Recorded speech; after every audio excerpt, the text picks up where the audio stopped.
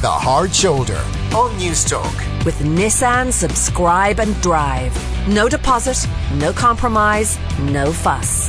Find out more at nissan.ie.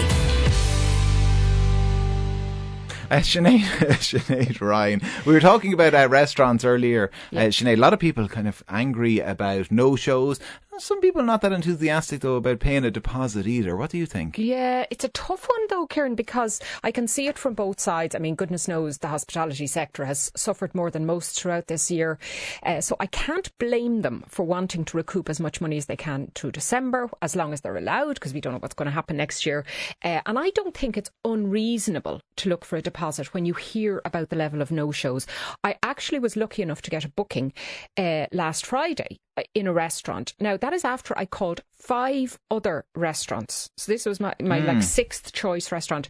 And they could only give us 9 o'clock, and they looked for €20 ahead. And then there was a text confirmation, and then they rang to check on the day and all that kind of thing. Arrived in, had a meal, it was fine, and then found that they went and deducted the deposit in addition to me settling the whole bill on the night. So I was a bit miffed so it cost you the full bill plus the deposit. So I have to go now chasing it, which is a monumental pain.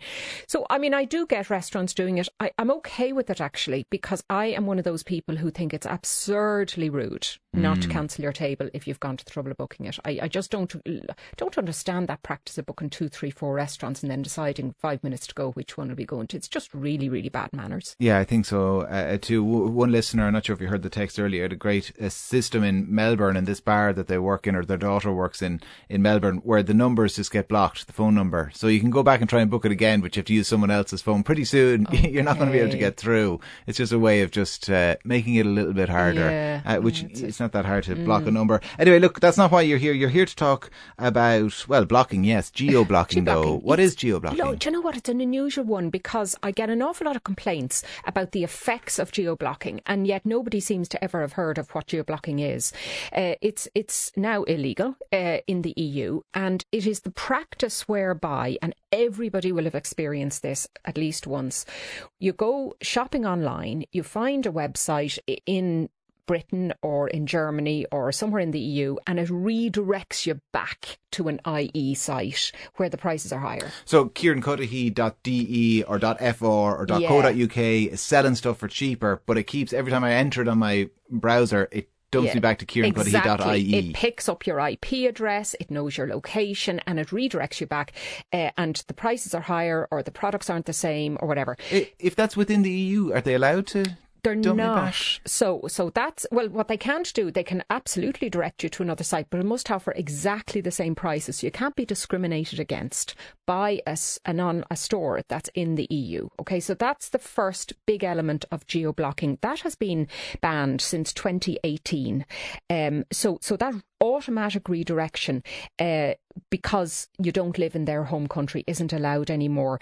And the other thing that's forbidden is not allowing you to make a payment using a card that is available in your home country. So, for instance, let's say you are with, I don't know, Ulster Bank. Yeah. And you buy a product off a website in Spain, and they say, oh, we don't recognise that. You must pay by PayPal, you must pay by some other method. They're not allowed to do that. So as long as you have it, as long as it's a registered bank, it's a proper bank, it has the card, it has the SEPA, they can't refuse the payment. Okay, I want to ask you a few things about that, but let's get Brexit out of the way first. What happens with the UK after January 1st? Can they now do that? Start with an easy question, why don't you? Look, at the moment, Britain is part of the EU and remains so until the end of the year at the very least. So even though we're in a transition phase, all of the rules pertaining to the EU apply to Britain. And I have had readers getting in touch with the paper in my column to say, you know, companies over there are citing Brexit as a reason not to give consumer rights when it comes to, say, returns or refunds. That's rubbish. OK, they're not allowed to do that. Now, from the 1st of January, listen, I mean, I don't know any more than anybody else what's going to happen. At the very least, things are going to fundamentally change for consumers. We've talked about it on the show before, and I certainly wouldn't be rushing to buy off a UK store until we know what's what. All right, okay. So let's talk then about other stores around Europe.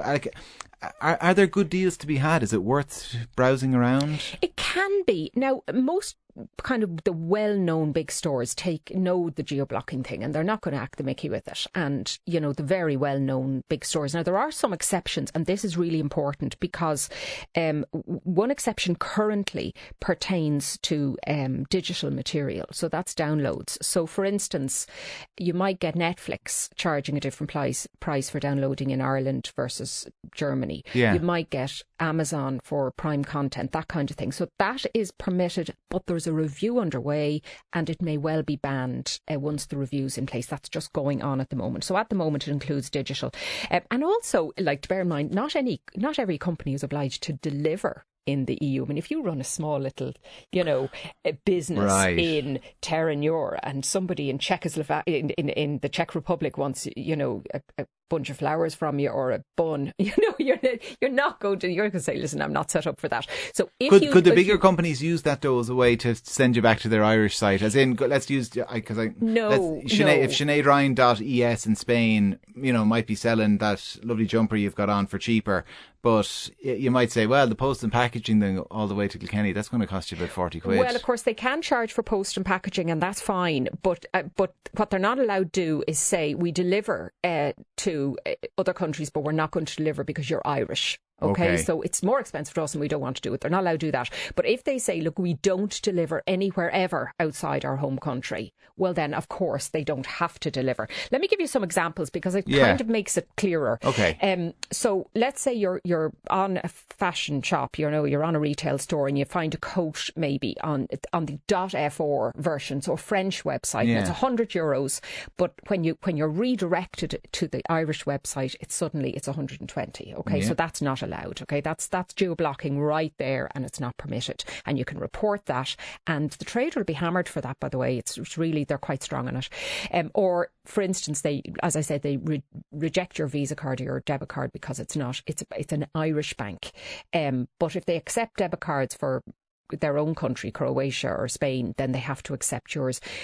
Now, can I add to that? There's a current thing that's going on, and this is really irritating, and it seems to be happening with utility companies in Ireland. There's one or two in particular where listeners will know this is happening, and that's when you're trying to set up direct debit to an Irish utility provider, gas or electricity or phone in some cases, and they won't let you do it from an N26 account.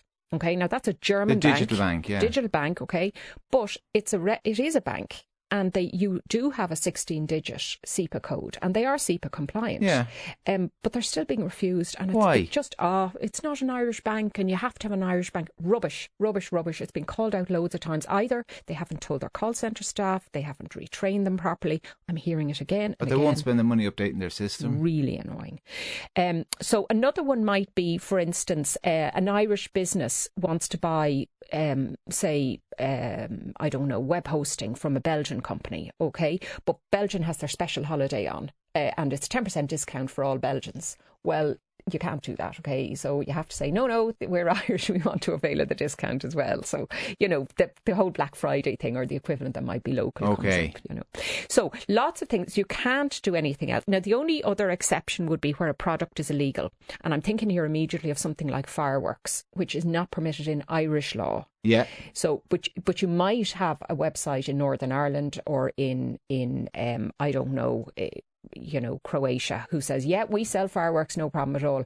But if they're not allowed in Irish, then they don't have to sell it. So that's one of the minor exceptions. All right, look, plenty of advice for people who are doing, I'm sure, plenty of online shopping as well over the coming weeks. Sinead, thanks a million.